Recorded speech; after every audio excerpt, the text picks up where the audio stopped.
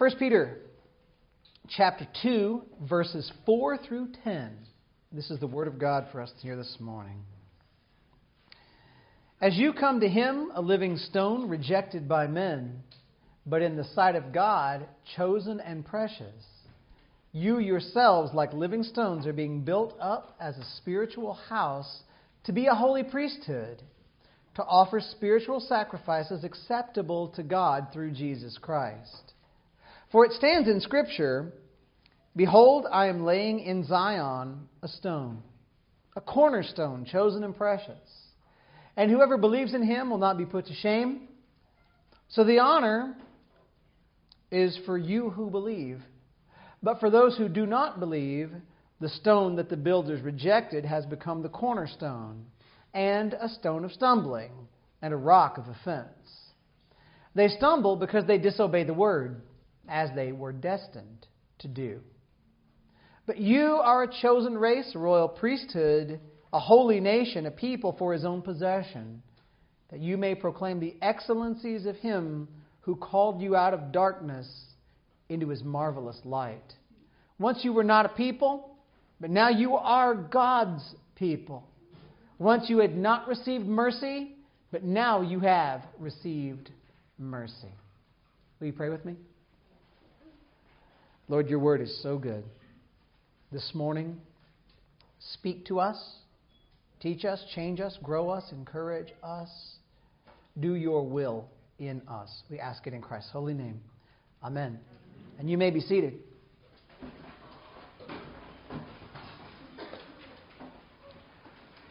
There's a lot of talk in our society today about the issue of identity. Have you noticed that? People identify as different things, different categories, different groups. Some people primarily will identify themselves by the nation that they're from. Some identify with their political positions. Others are identifying themselves by psychological labels or struggles. Some identify specifically with skin color. Some with sexuality issues. Some identify themselves by the intersection of all of the perceived disadvantages they have in society. And these labels for identity have unfortunately found their way into the modern church's vocabulary. You will hear Christians putting a word before the word Christian so that they identify differently. Have you heard this? Someone says, "I am a something Christian." And often in that blank that goes there, you'll hear people using the very same categories that have become so popular in the world we live in. But we should be asking ourselves if our labels, if our categories, if our identities that we take upon ourselves match what we see spoken of in the Word of God. Does the Bible give us labels for identity? Yes, it does. The Lord saw fit millennia before people ever thought to identify or categorize themselves by their skin color or their political party. The Lord saw fit to tell us what our identity is supposed to be. And it should not surprise you that the identity that the Word of God gives you and me is not anything like the way modern folks attempt to identify themselves. And let me say to us, it is dangerous for you or for me to wear an identity that is not the identity that the Lord spells out for us. So if you will, get ready to take down 5 quick points.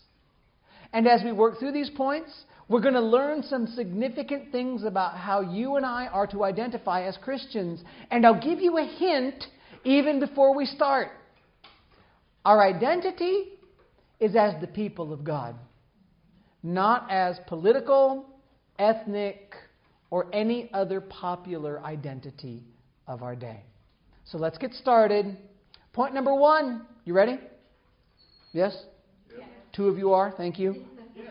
Christians identify as a holy priesthood. Christians identify as a holy priesthood. Listen to the Word of God in verses 4 and 5. As you come to Him, Jesus, a living stone rejected by men, but in the sight of God chosen and precious, you yourselves, like living stones, are being built up as a spiritual house to be a holy priesthood, to offer spiritual sacrifices acceptable to God through Jesus Christ. Now, just before these verses, last week, right, for us, Peter talks about the fact that the people of God have tasted and seen that the Lord is good.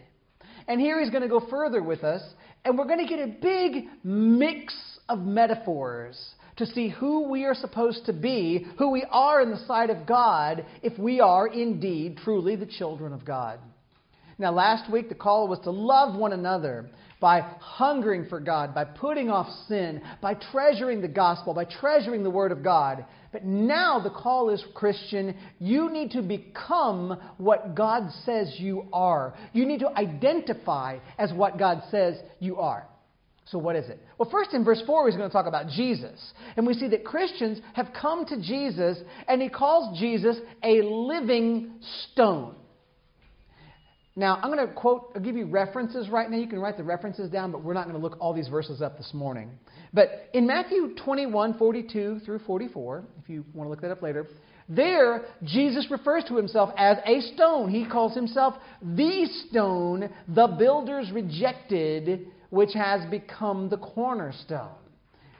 We read that as well in Psalm 118, 22, and 23 this morning. But in that picture, Jesus is telling those who follow him, no matter what the world and the religious do, even if the world and the religious of his day reject him, throw him out, Jesus is going to be the foundation stone of the people of God. Now, that's not a new thought to the people who got this letter from Peter.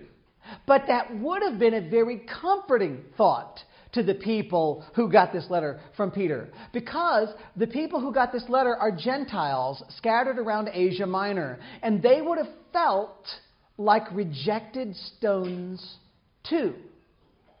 And so for them to remember that Jesus was rejected by men, but beloved by God, that helps them to see that they too can be hated by society, but treasured by the Savior.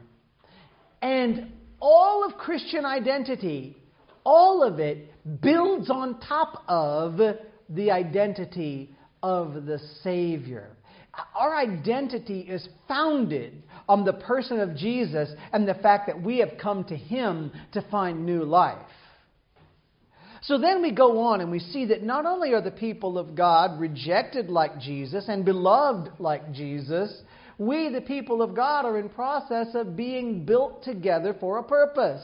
Peter said in verse 5, you yourselves, like living stones, are being built up as a spiritual house to be a holy priesthood, to offer spiritual sacrifices acceptable to God through Jesus Christ. Now, how many images can you see in that verse? Several, right? First, like Jesus is a living stone, Christians, we are like living stones. Peter here is very intentionally tying you and me to Jesus so that we know that we, like Jesus, are going to be rejected by the world, treasured by our God. Are you okay with that, by the way? Are you okay being rejected by this world if God the Father treasures you? I hope you can take that. Your identity springs from the identity of Jesus. He's a living stone. You get to be a living stone.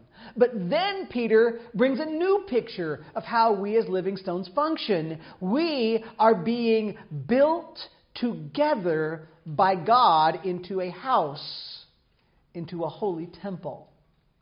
Have you ever thought about the church like this? We are a house, a temple made of living stones. That is God's purpose for God's people. You know one thing that means for sure? The stones, and you're the stones, are never ever designed by God to stand alone. Living stones are designed by God to be built together, mortared together as a unit, unbreakable, inseparable. And that picture shows us, friends, that we need each other. And it keeps the flow of the argument that we are supposed to love one another. Remember that from the last 2 weeks? Love one another sincerely from a pure heart. And the picture of us being built together as a temple means that every last one of you, if you are a Christian, if you're one of these living stones, you matter. I mean, think about your house, right? I mean, most of you don't live in brick houses in where we live, but if your house was made of bricks, how many bricks would you think could be missing in your wall before you'd notice? That's a problem, right? But see, every one of you as a living stone matters in the building together of this holy temple. We're supposed to find a way to connect to each other without hurting each other. We're supposed to realize that never, never, never as a Christian are you actually alone. And that fits all the other biblical images, right? Because what are other things the Bible talks about the church as? We are a family. We are a flock. We are a body with all its different parts united as one unit. And then Peter takes an even further step, and he says that the temple into which you and I are being built, it is a holy priesthood. And if you don't get it, yes, the metaphor just changed, didn't it? We're stones. Okay, that's one metaphor. As stones, we're being built together into a temple for God. That's another metaphor. As that temple, we function as a priesthood. In the Old Testament, the nation of Israel was supposed to be set apart from other nations to be a nation of priests. You can look at Exodus 19, 4 through 6 for that. And that meant that Israel is the nation. Israel was the nation when they existed in the Old Testament era. They were the place you had to go to, the people you had to go through if you wanted to be able to get a personal relationship with God. If you wanted to relate to God, you had to go through Israel. And even inside of Israel, the priestly tribe of Levi, the Levites, they were the ones who performed the religious actions on behalf of the rest of the nation. The Levites did things that the others just had to watch and receive the benefits from sometimes. Levites represented the people before God, and they would speak to the people for God. But as Christians, God is telling you and me through Peter that we, as a unit, are a holy priesthood. That means that as the people of God, we don't rely on somebody else to go to God for us. We don't ask somebody else to worship on our behalf. We don't wait for somebody else to tell us what God has said. You see, you, if you're a believer, have been given personal access to you by yourself under Jesus approach God in prayer. You, as a believer, have been given by God personal access to the Word of God in Scripture. So you don't have to wait for someone to come and tell you what has God said. You've got it in multiple books in your house. It's on your phone. You, as a believer, on your own, again, under Christ, you as a believer yourself worship God. And you don't wait for a religious expert to come and perform the ceremony for you. And as a part of the priesthood of all believers, you and I are supposed to, what does Peter say? We do this so that we can offer spiritual sacrifices acceptable to God through Jesus Christ. Now, don't think at all here that you and I do something to personally atone for our sin or earn forgiveness. That's not the kind of sacrifices we're talking about. But instead, think here of the kind of offerings that the priests would make in the Old Testament just to show devotion and to please God. Grain offerings and drink offerings and free will offerings are examples of things that people would do in the Old Testament where they would offer sacrifices, but the sacrifices were not about forgiveness of sin, they were about pleasing God. They're acts of praise. They're declarations of dependence on God. So then you should ask yourself this question: what might our spiritual sacrifices to God be? And the answer, short and sweet, is anything that we, as the people of God, do to honor God in obedience to His Word can be a spiritual sacrifice. So anytime you obey the Lord's commands, specifically because you want to glorify God, you offer something to God as part of His household of priests. Anytime you sing God's praise, or read God's Word, or pray, or participate in Lord's Supper, or thank God for your meal, you, in a sense, sacrifice to please Him. Anytime you exercise to care for your body so that your body can be a tool for the Lord, you sacrifice. By the way, do you know how exercise can both be an idol or an act of godly worship? Right? Because if I exercise so I look good, that can be idolatrous. But if I exercise so that my body can be a tool, that I can be a steward of what the Lord has given me so I might serve Him, I worship. Anytime you share the gospel with somebody, you make an offering to the Lord. When a parent disciplines a child in order to teach that child to obey authority so that they can glorify God in their lives,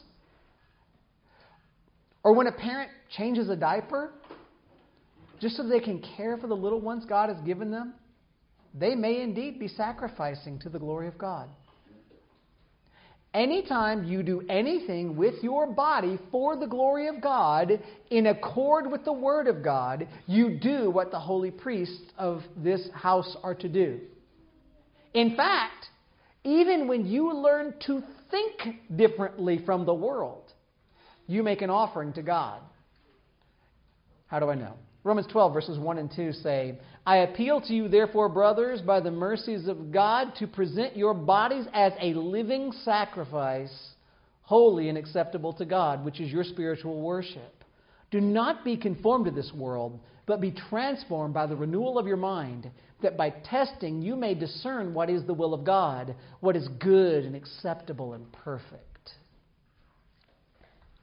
What's the picture here, friends? You and I are supposed to be worshipers of God in every area of life. Now, I don't want to be flippant with that. As I was writing this, just to let you in on the process, I was hesitant in some ways to say some of this because if we're not careful, you'll get silly with it and flippant with, oh, that's worship. We're not trying to be silly.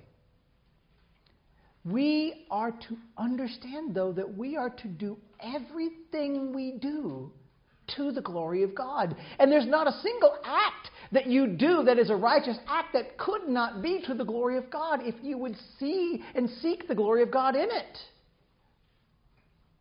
What does it say in 1 Corinthians 10:31? Whether you eat or drink or whatever you do, do all to the glory of God. There's a really great old article on Desiring God where John Piper, one of his kids challenged him to say, how can you drink orange juice to the glory of God then? Prove it. He did. Think of all the things you could praise God for as you have a glass of orange juice.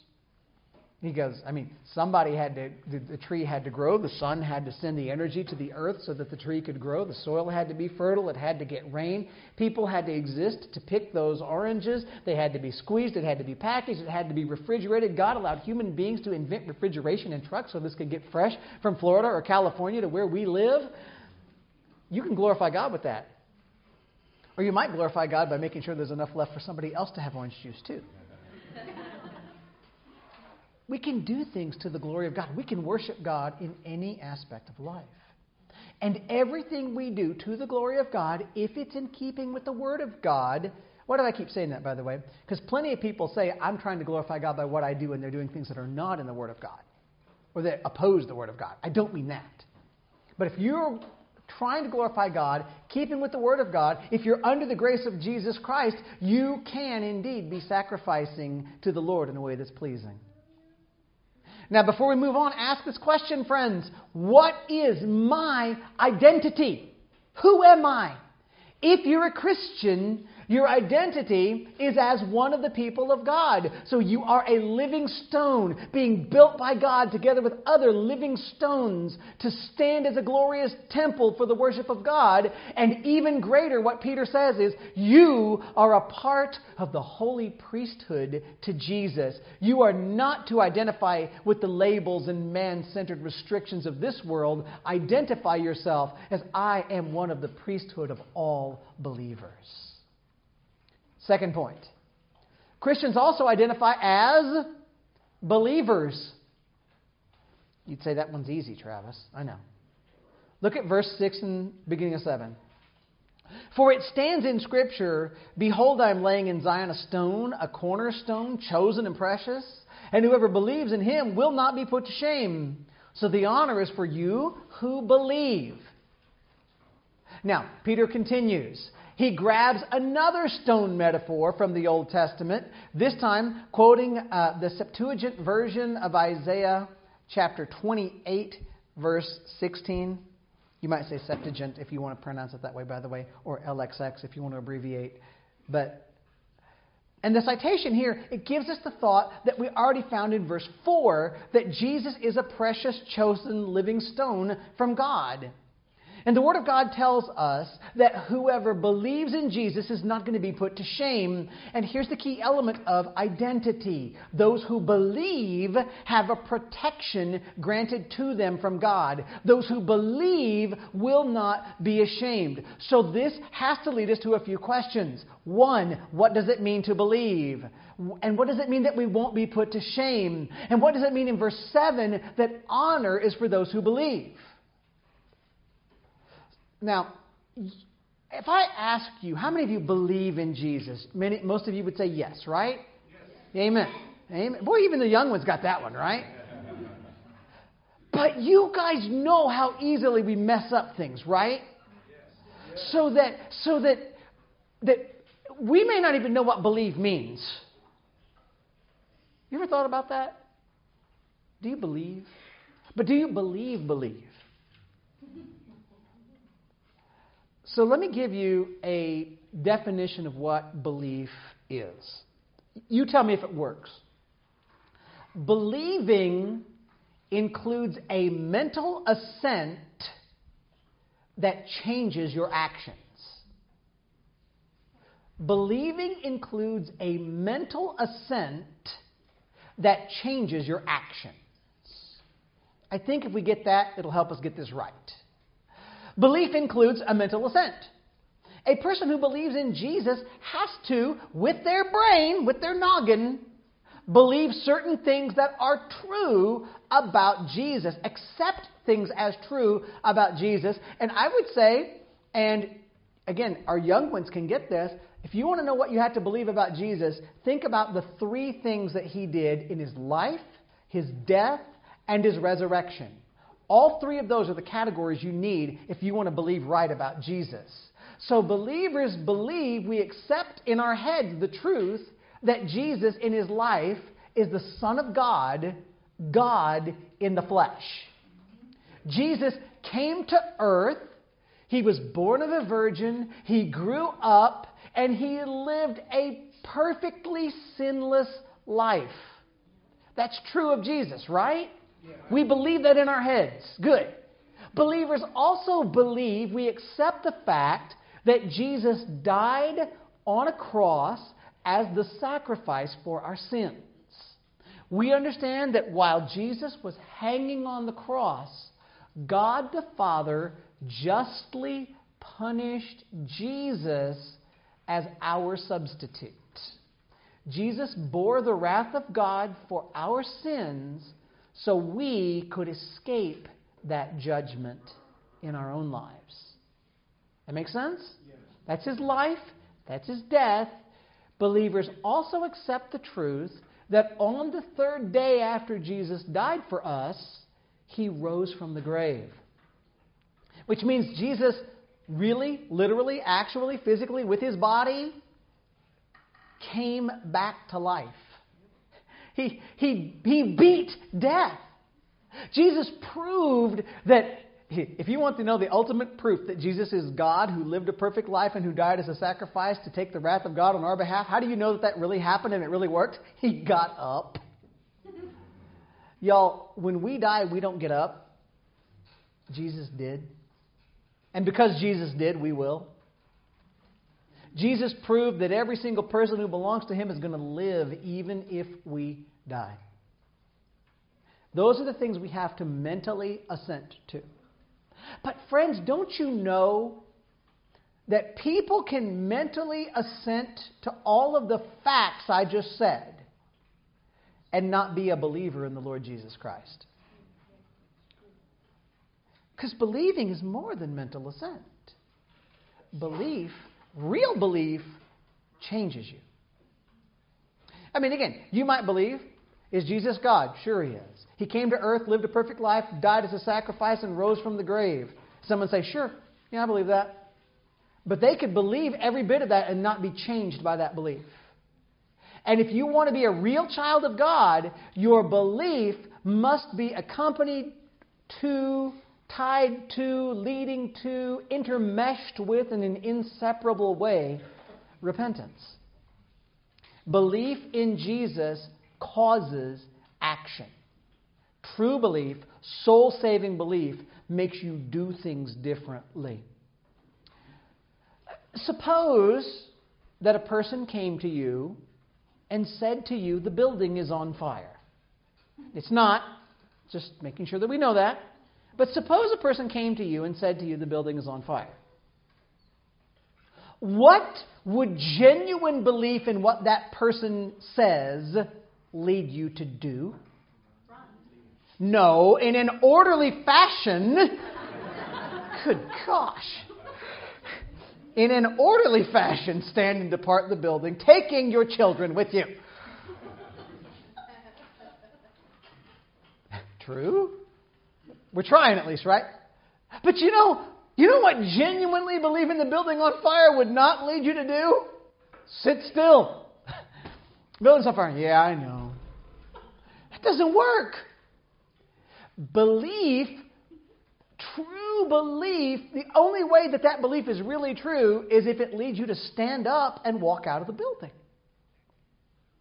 True belief in Jesus is more than knowing facts about Jesus.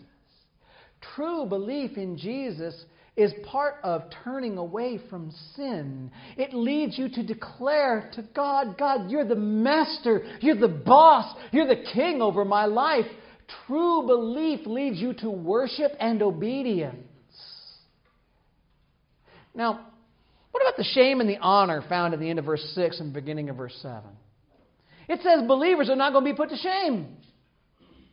That is not saying that the world's not going to try to hurt you or shame you or kill you. You know what it is? You know what it says?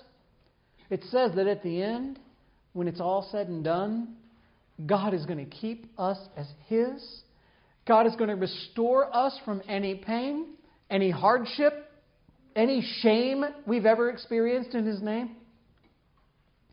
God, in eternity, will fill us with such joy in His glory that we will never be ashamed of any hardship that we've ever faced in this life.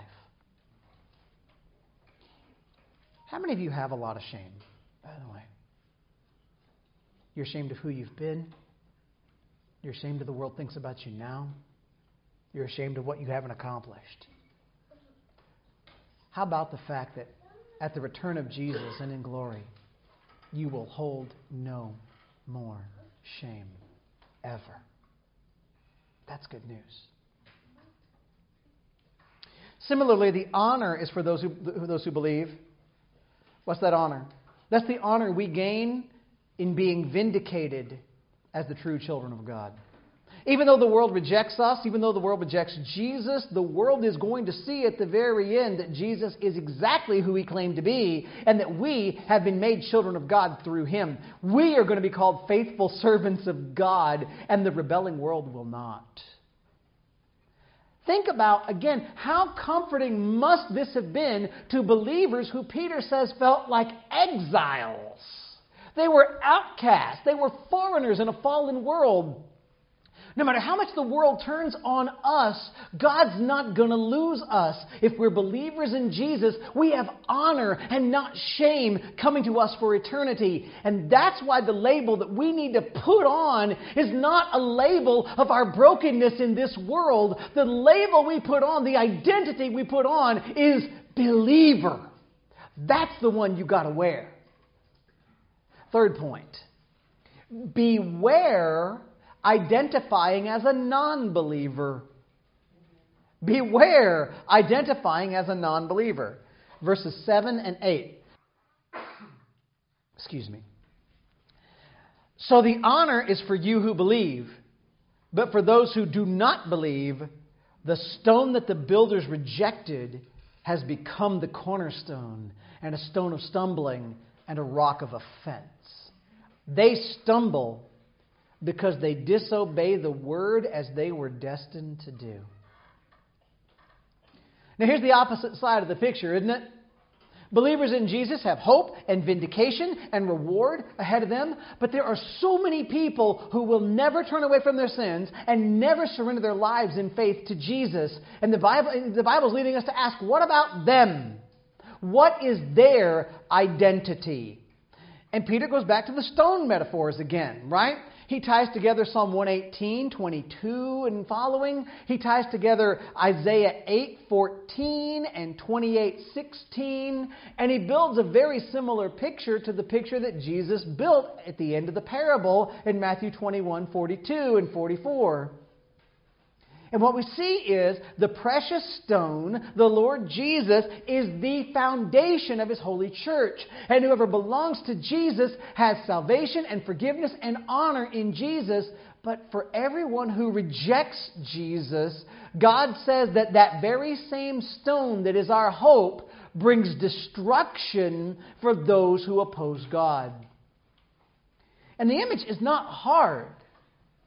Jesus, metaphorically, the living stone. Is a stone a good thing or a bad thing? Really depends what happens to you from it, doesn't it? See, Jesus as the stone is the stone that builds you and me into a glorious temple for joy in Christ. A place of joy, a place of great peace.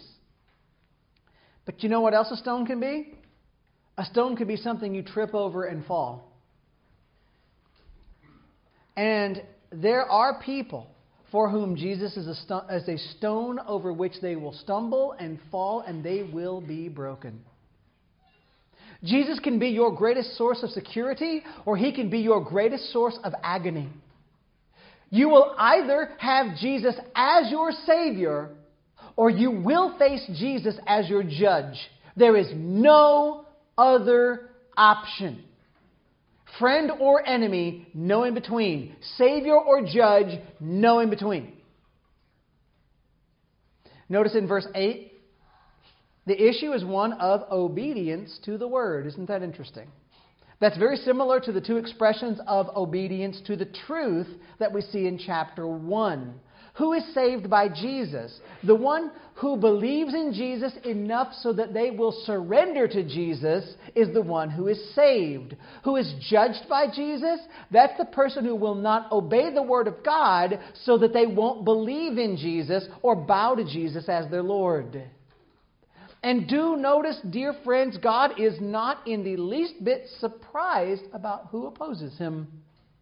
Verse 8 says, those who disobey Him, disobey His word, what? As they were destined to do. Now, that doesn't mean that God is forcing anybody away from Him who wants Him. No biblical doctrine ever teaches about somebody who wants the grace of God, who wants to know God, and God says, no, I won't have it for you. There's not a biblical doctrine for that. But what it does mean, for sure, is this. God never failed to save someone He tried to save. We've got to know that's true about our God. God is sovereign, in control. God is on His throne, eternally God. And the warning here is for everybody who doesn't know Jesus. Do not let yourself continue to be identified as a non-believer. If you've got breath in your lungs, let me ask this question. How many of you have breath in your lungs? Okay, good. A few of you do. Some of you are thinking that through right now. That troubles me. If your heart is beating, how many of you is your heart beating? Yeah, okay, good. Again, better still. If your heart is beating, you have upon your life the command of God, the order of God. God says, turn from your sins and believe in Jesus before you die. That's the command of God for all human beings. If you turn from Jesus and give over your life to Jesus, God says you will find mercy and forgiveness. If you won't bow to Jesus now, you will fall under His judgment.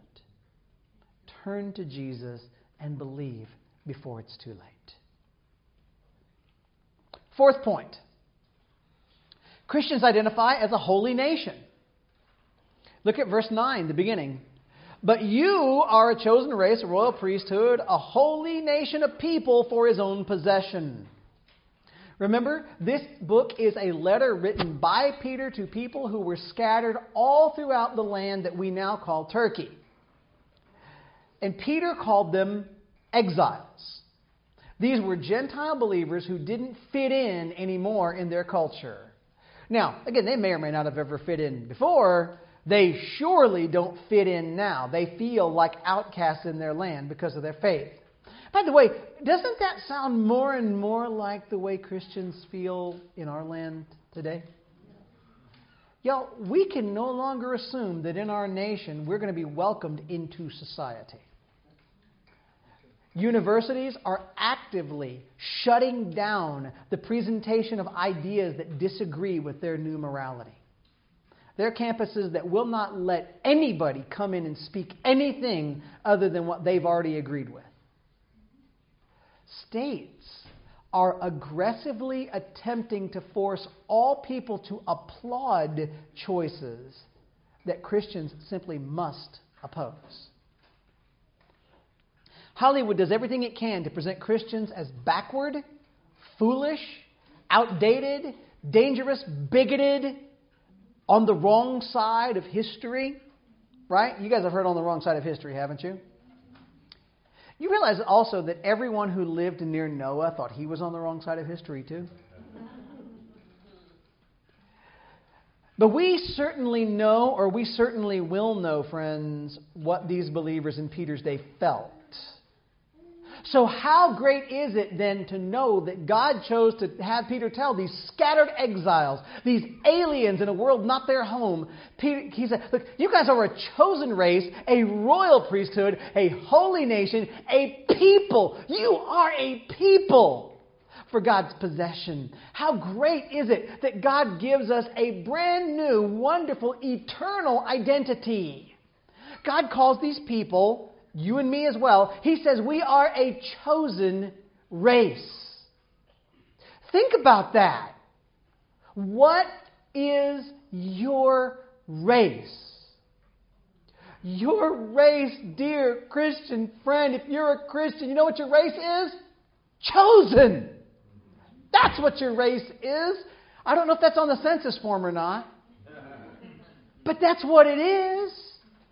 Don't let yourself be identified simply with some geopolitical state or the melanin count in your skin or your linguistic group that you happen to be falling into. Now, again, I'm not telling you don't be who you are. I'm not telling you reject your culture. That's not my point. But look, know this. God has said that every single person who is His, I don't care what color you are. I don't care what language you speak. You are now called one race, chosen race, the people God chose for Himself, for salvation. And your identity is I am one of the people and family of God. That's who you are. We are a royal priesthood. We already touched this a little bit. All believers have access to the Lord. No believers have to wait for someone else to worship on their behalf. We are a nation full of priests. Isn't that cool? Way cool. It is really cool. And by the way, I got to say this. This is where it's really funny when someone says, Pastor, I need you to pray about this, as if they can't. My prayers are not better than yours. Because I'm not, you know what I am? I'm one of you. That's why, in the old days, in a lot of churches, the pastor would sit up here and look at you guys. I sit down there because I'm one of you guys. Think that stuff through. We're also a holy nation. God has set us apart from the world to be pure and perfect like Him. That's what the holy is about, right? You and I are supposed to be the people group who finds our identity primarily in the fact that we belong to Jesus and we live to the glory of Jesus. And that's going to make us stand out from the rest of the world. And that's going to give us an identity that the world cannot have unless they first surrender to Jesus and become part of His people.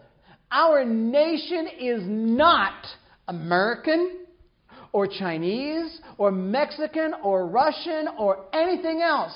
Again, that might be your culture. That might be the kind of food you like. It might be the language you speak. I get it. But we transcend any form of earthly nationalism because we are the nation of the people of God.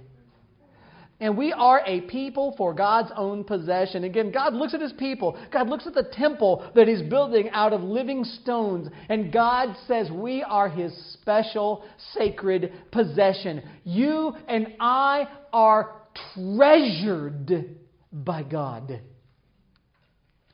That is not, by the way, because we bring something special to the table to benefit God. God treasures us. You know why? You know why? Because He chose to. That's it. That's it. God chose to treasure His people before creation. Before He made the world, before Adam sinned, God knew, I'm going to rescue a people for myself. God treasures us because of the price His Son paid to rescue us. God treasures us because He chose to make us into the gift He would give His Son to display His glory. God treasures us because He has chosen to display the riches of His grace in kindness toward us in Christ Jesus. It's funny, in the Old Testament, the nation of Israel had a status. They were God's people. They were a holy nation. They were a nation of priests. They were the apple of God's eye. But the relationship between God and Israel was always contingent on Israel's obedience to the stipulations of the Mosaic covenant. When Israel obeyed, they would be blessed. If and when Israel rejected the Lord, they would be a display of the judgment of God. And Israel took pride at times of being the nation that was the people of God. You want to know God, you got to come through us. But you know what? Now the people of God are not related to any physical nation. And now we're not related to any physical genealogy per se. The people of God consist of all people genuinely saved by Jesus. We are the true people of God. We are now a nation. We are now a holy people because God brought us into His kingdom by His grace through faith in Jesus Christ. Gentiles, believing Jews, anybody who comes to Jesus Christ by grace through faith is grafted into one living people, one living nation. The scattered exiles in this world, the people that think that because of their faith they don't get to have a people anymore, they are found in the people of God as God's holy nation. So Christians identify as a holy nation. And as a nation, we exist to proclaim the excellencies of God. He called us out of darkness into light. He called us out of death into life. He called us out of sin into holiness. He called us out of hell into heaven. And we exist to declare those things, which that, of course, by the way, is point number 5. Christians identify as proclaimers of mercy. Christians identify as proclaimers of mercy. This is what we are. 9 says, we are all of the stuff that I just said, that you may proclaim the excellencies of him who called you out of darkness into his marvelous light. Once you were not a people, now you are God's people. Once you had not received mercy, now you have received mercy. So what excellencies do we proclaim from verse 9? We proclaim that one time, you know what? We used to not be a people. Now we are a people. Once we were destined for hell, now we're destined for heaven. Once we were under the wrath of God, now we're under His mercy and His love. Christians, do you love the gospel? Do you love salvation? This is better than going to hell, right? So you like it, right? This is good. Do you love the grace of Jesus? If you do, then make your identity center around being a mercy proclaimer. You know, Christians, we have a word for the world around us. And it starts with the fact that God is holy and perfect and righteous. And we are not, and we've never been good on our own. But we've been given the mercy and the grace of God. We are not and have never been pure on our own. We are not and have never been better than other people on our own. But God chose, for God's glory, to save for Himself a people, to give us life. And if we have that life, we tell the world around us, you guys can have this life too. You can be saved too. You can have mercy too. Every single person who will turn from their sin and trust in Jesus will be saved. Every single person who will repent and believe will be forgiven. And we declare that that mercy is for every single person who will really come to Jesus, and we urge them to come to Jesus before it's too late. So Christians, we must identify as proclaimers of mercy. Okay, who are you?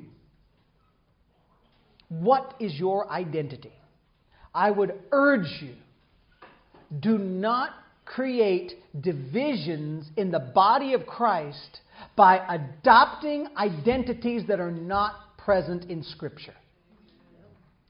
Instead, identify yourself as God identifies His people.